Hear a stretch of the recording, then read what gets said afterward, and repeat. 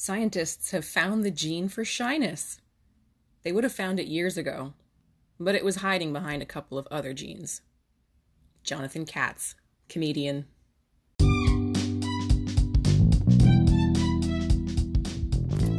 Hello, my friend, and welcome to the Anxious Creators Unite podcast. I'm your host, Sadie Hall, and my dream is to inspire you to trust yourself, find your voice, and share your story by sharing my own mental health journey with you. The secret to feeling ready is that there is no secret. We're all just finding our way, and I truly believe that you will find yours too. I'm so grateful that you're here, and I can't wait to share today's episode with you. So let's jump in.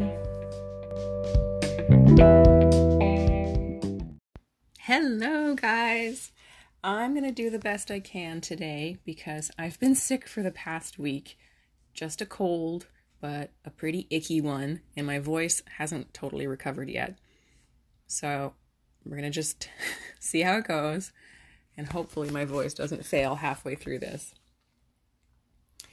Today, I thought that we would talk about the confusing difference between shyness and social anxiety, and a little bit of introversion added into the mix for fun. So, here's the question that I want to start with. Are shyness and social anxiety the same thing? And how does introversion fit in? And most importantly, is this my personality or is it a disorder? These are the questions that I've wrestled with over and over. Less more recently, and I'm going to talk about what's helped, but for a long time, these questions really mattered to me because, if you're not sure whether you have a personality trait or a disorder, then you don't know whether you need to practice more self-acceptance or go to therapy. And it can be a little confusing. So I thought I would share my own experience on all of this. I know you guys know this, but just a reminder that I am not an expert or a psychologist.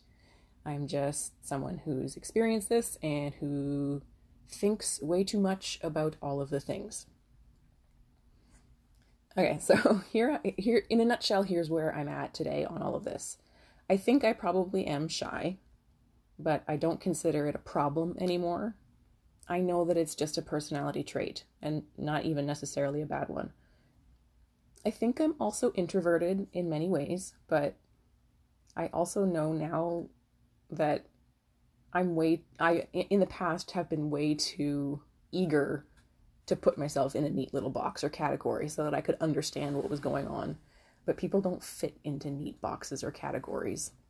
All of these traits and disorders, like everything is on a spectrum. So I think that's important to remember. But the thing about social anxiety is that it's not a personality trait. It's a disorder. And not knowing that you experience social anxiety, that's what's going on, can be really hard and really lonely. I spent most of my life thinking, I called myself cripplingly shy, cursed with crippling shyness. And I know that that's not nice language. I dreamed of becoming, quote unquote, functionally shy. But shy wasn't really the whole story. I never used to know about social anxiety. All I knew was shyness. That's just the only word I had, the only vocabulary I had to describe what I felt made me a little bit different, or what held me back, or what I was struggling with. It took me a long time to learn that, once I had understood what social anxiety was, it took me a while from that point to learn that social anxiety and shyness are not synonyms, even though they're similar, there's overlap. But, you can have shy people who also have social anxiety, and you can have shy people who do not have social anxiety, and you can have people who have social anxiety but aren't shy at all. Shyness is not a disorder, and social anxiety is not a personality trait. I think the reason it's so confusing is that it's not an either or question, and I think as humans, we really, really like either or, all or nothing. We like binary. But shyness lies on a spectrum, and so does social anxiety. And there's areas where the two overlap.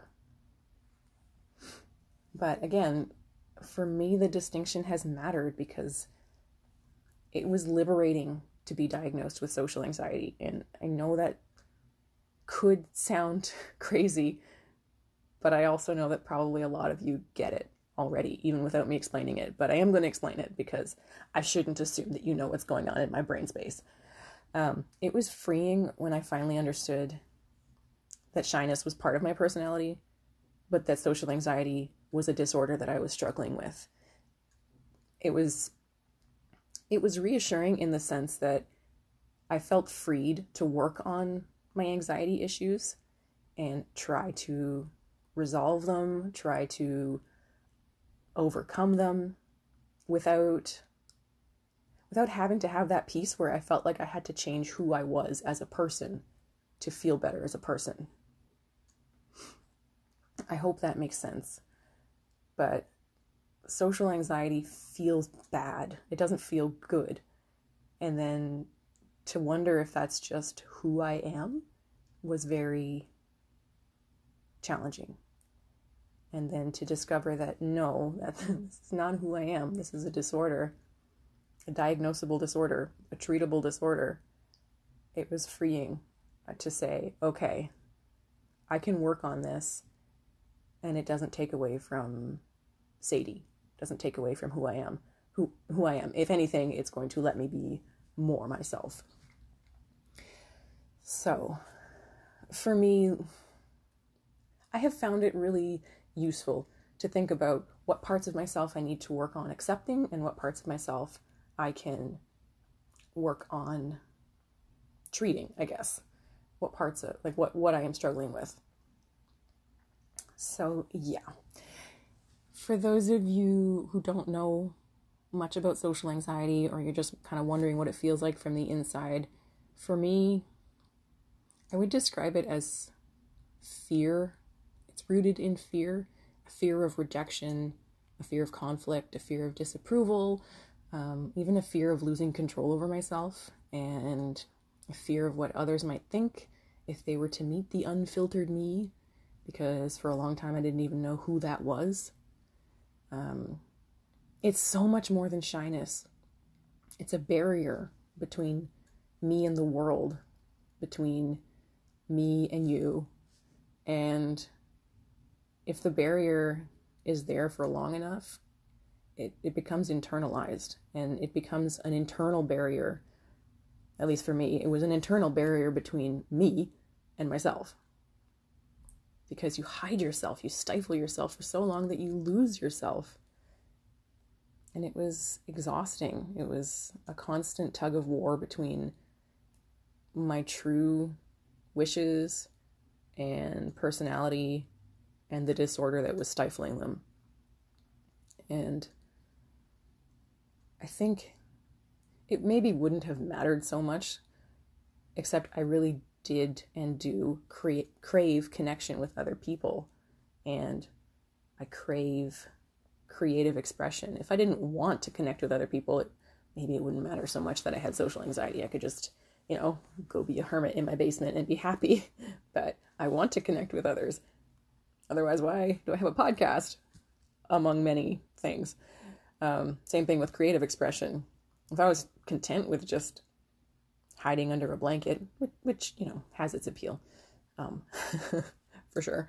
But yeah, if I were fine with all that, then maybe I wouldn't need to work so hard to treat my social anxiety. But I want to tear that barrier down.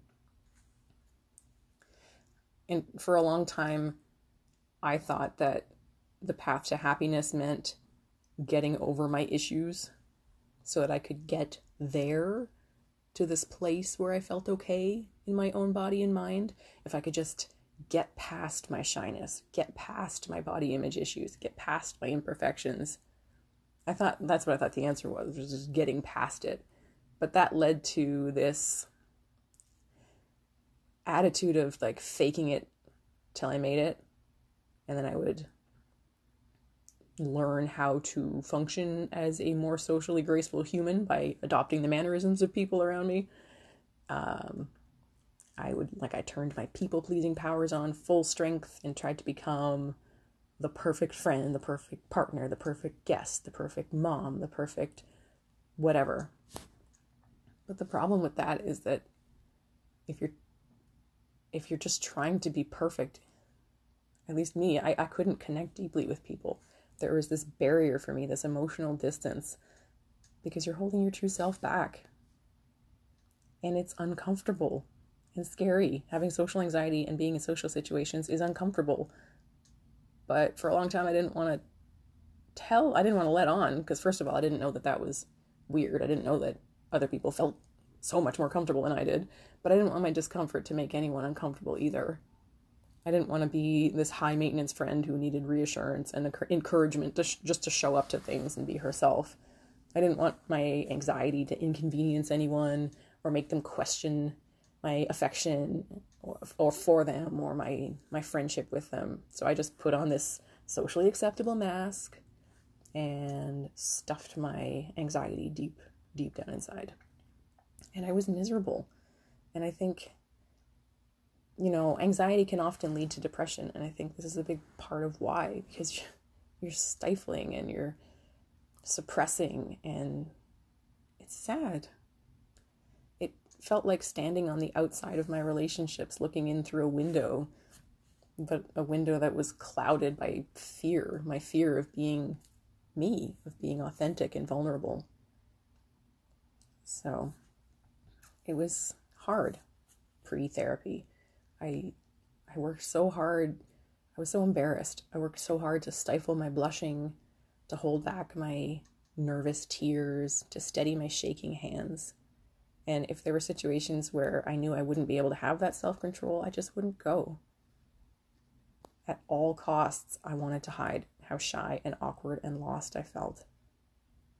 I was desperate not to let anyone see how nervous I was and how much I hated myself.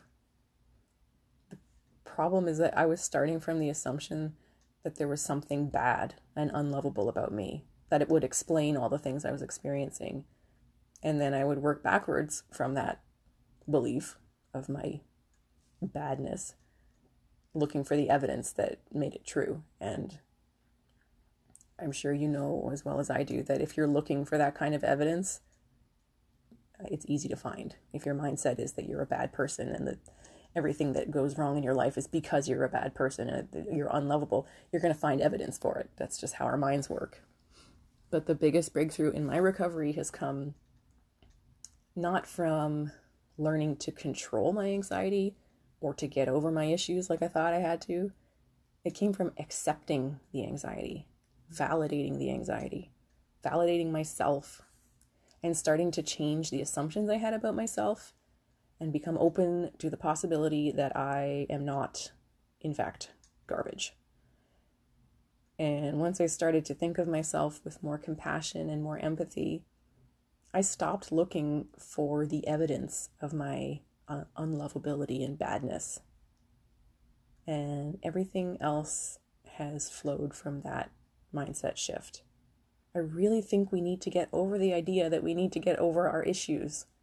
I think a better approach would be to introduce some softness and kindness in how we think about the issues that we're having in the first place, and about how we think of ourselves. Because believe me, from personal experience, you cannot hate yourself into feeling better. You cannot hate yourself into recovery. You can't heal yourself.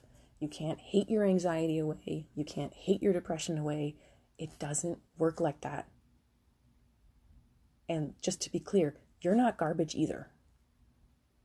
So maybe you're just starting out on your mental health journey. Maybe you've been wondering if it's normal to feel so wrong in your body and mind. Maybe you've always been shy and you're tired of feeling like it's a flaw. If any of that hits home, please know that you're not alone and that you're not weak. Obviously, I can't say whether you have social anxiety or whether you're shy or whether you're introverted. I don't even know whether these personality types or labels matter beyond the fact that it's kind of fun to take personality tests and connect with other people who have our types. I'm pretty sure I'm an INFP on the Myers-Briggs, by the way. Anyway, social anxiety is different. If you're suffering and struggling, if anything that I talked about today hits a nerve, just know that it's real. Social anxiety is real. It's not a weakness, and it's not something that you're choosing because you're bad. You're not choosing it. Who would choose that? Social anxiety is a disorder, and it can be treated. I'm going to include some links in the description that I think can be helpful for learning more about social anxiety. My voice is starting to give out, so I'm going to wrap it up. But if you take one thing away from today's episode, let it be this. You are not social anxiety, and social anxiety is not you. You're not bad, you're not weak, and you're not broken beyond mending. Social anxiety is hard and lonely and isolating, but it can get better with support. You can get better, and you deserve to get better. Because you matter. You matter. I can't wait to catch up with you guys next week.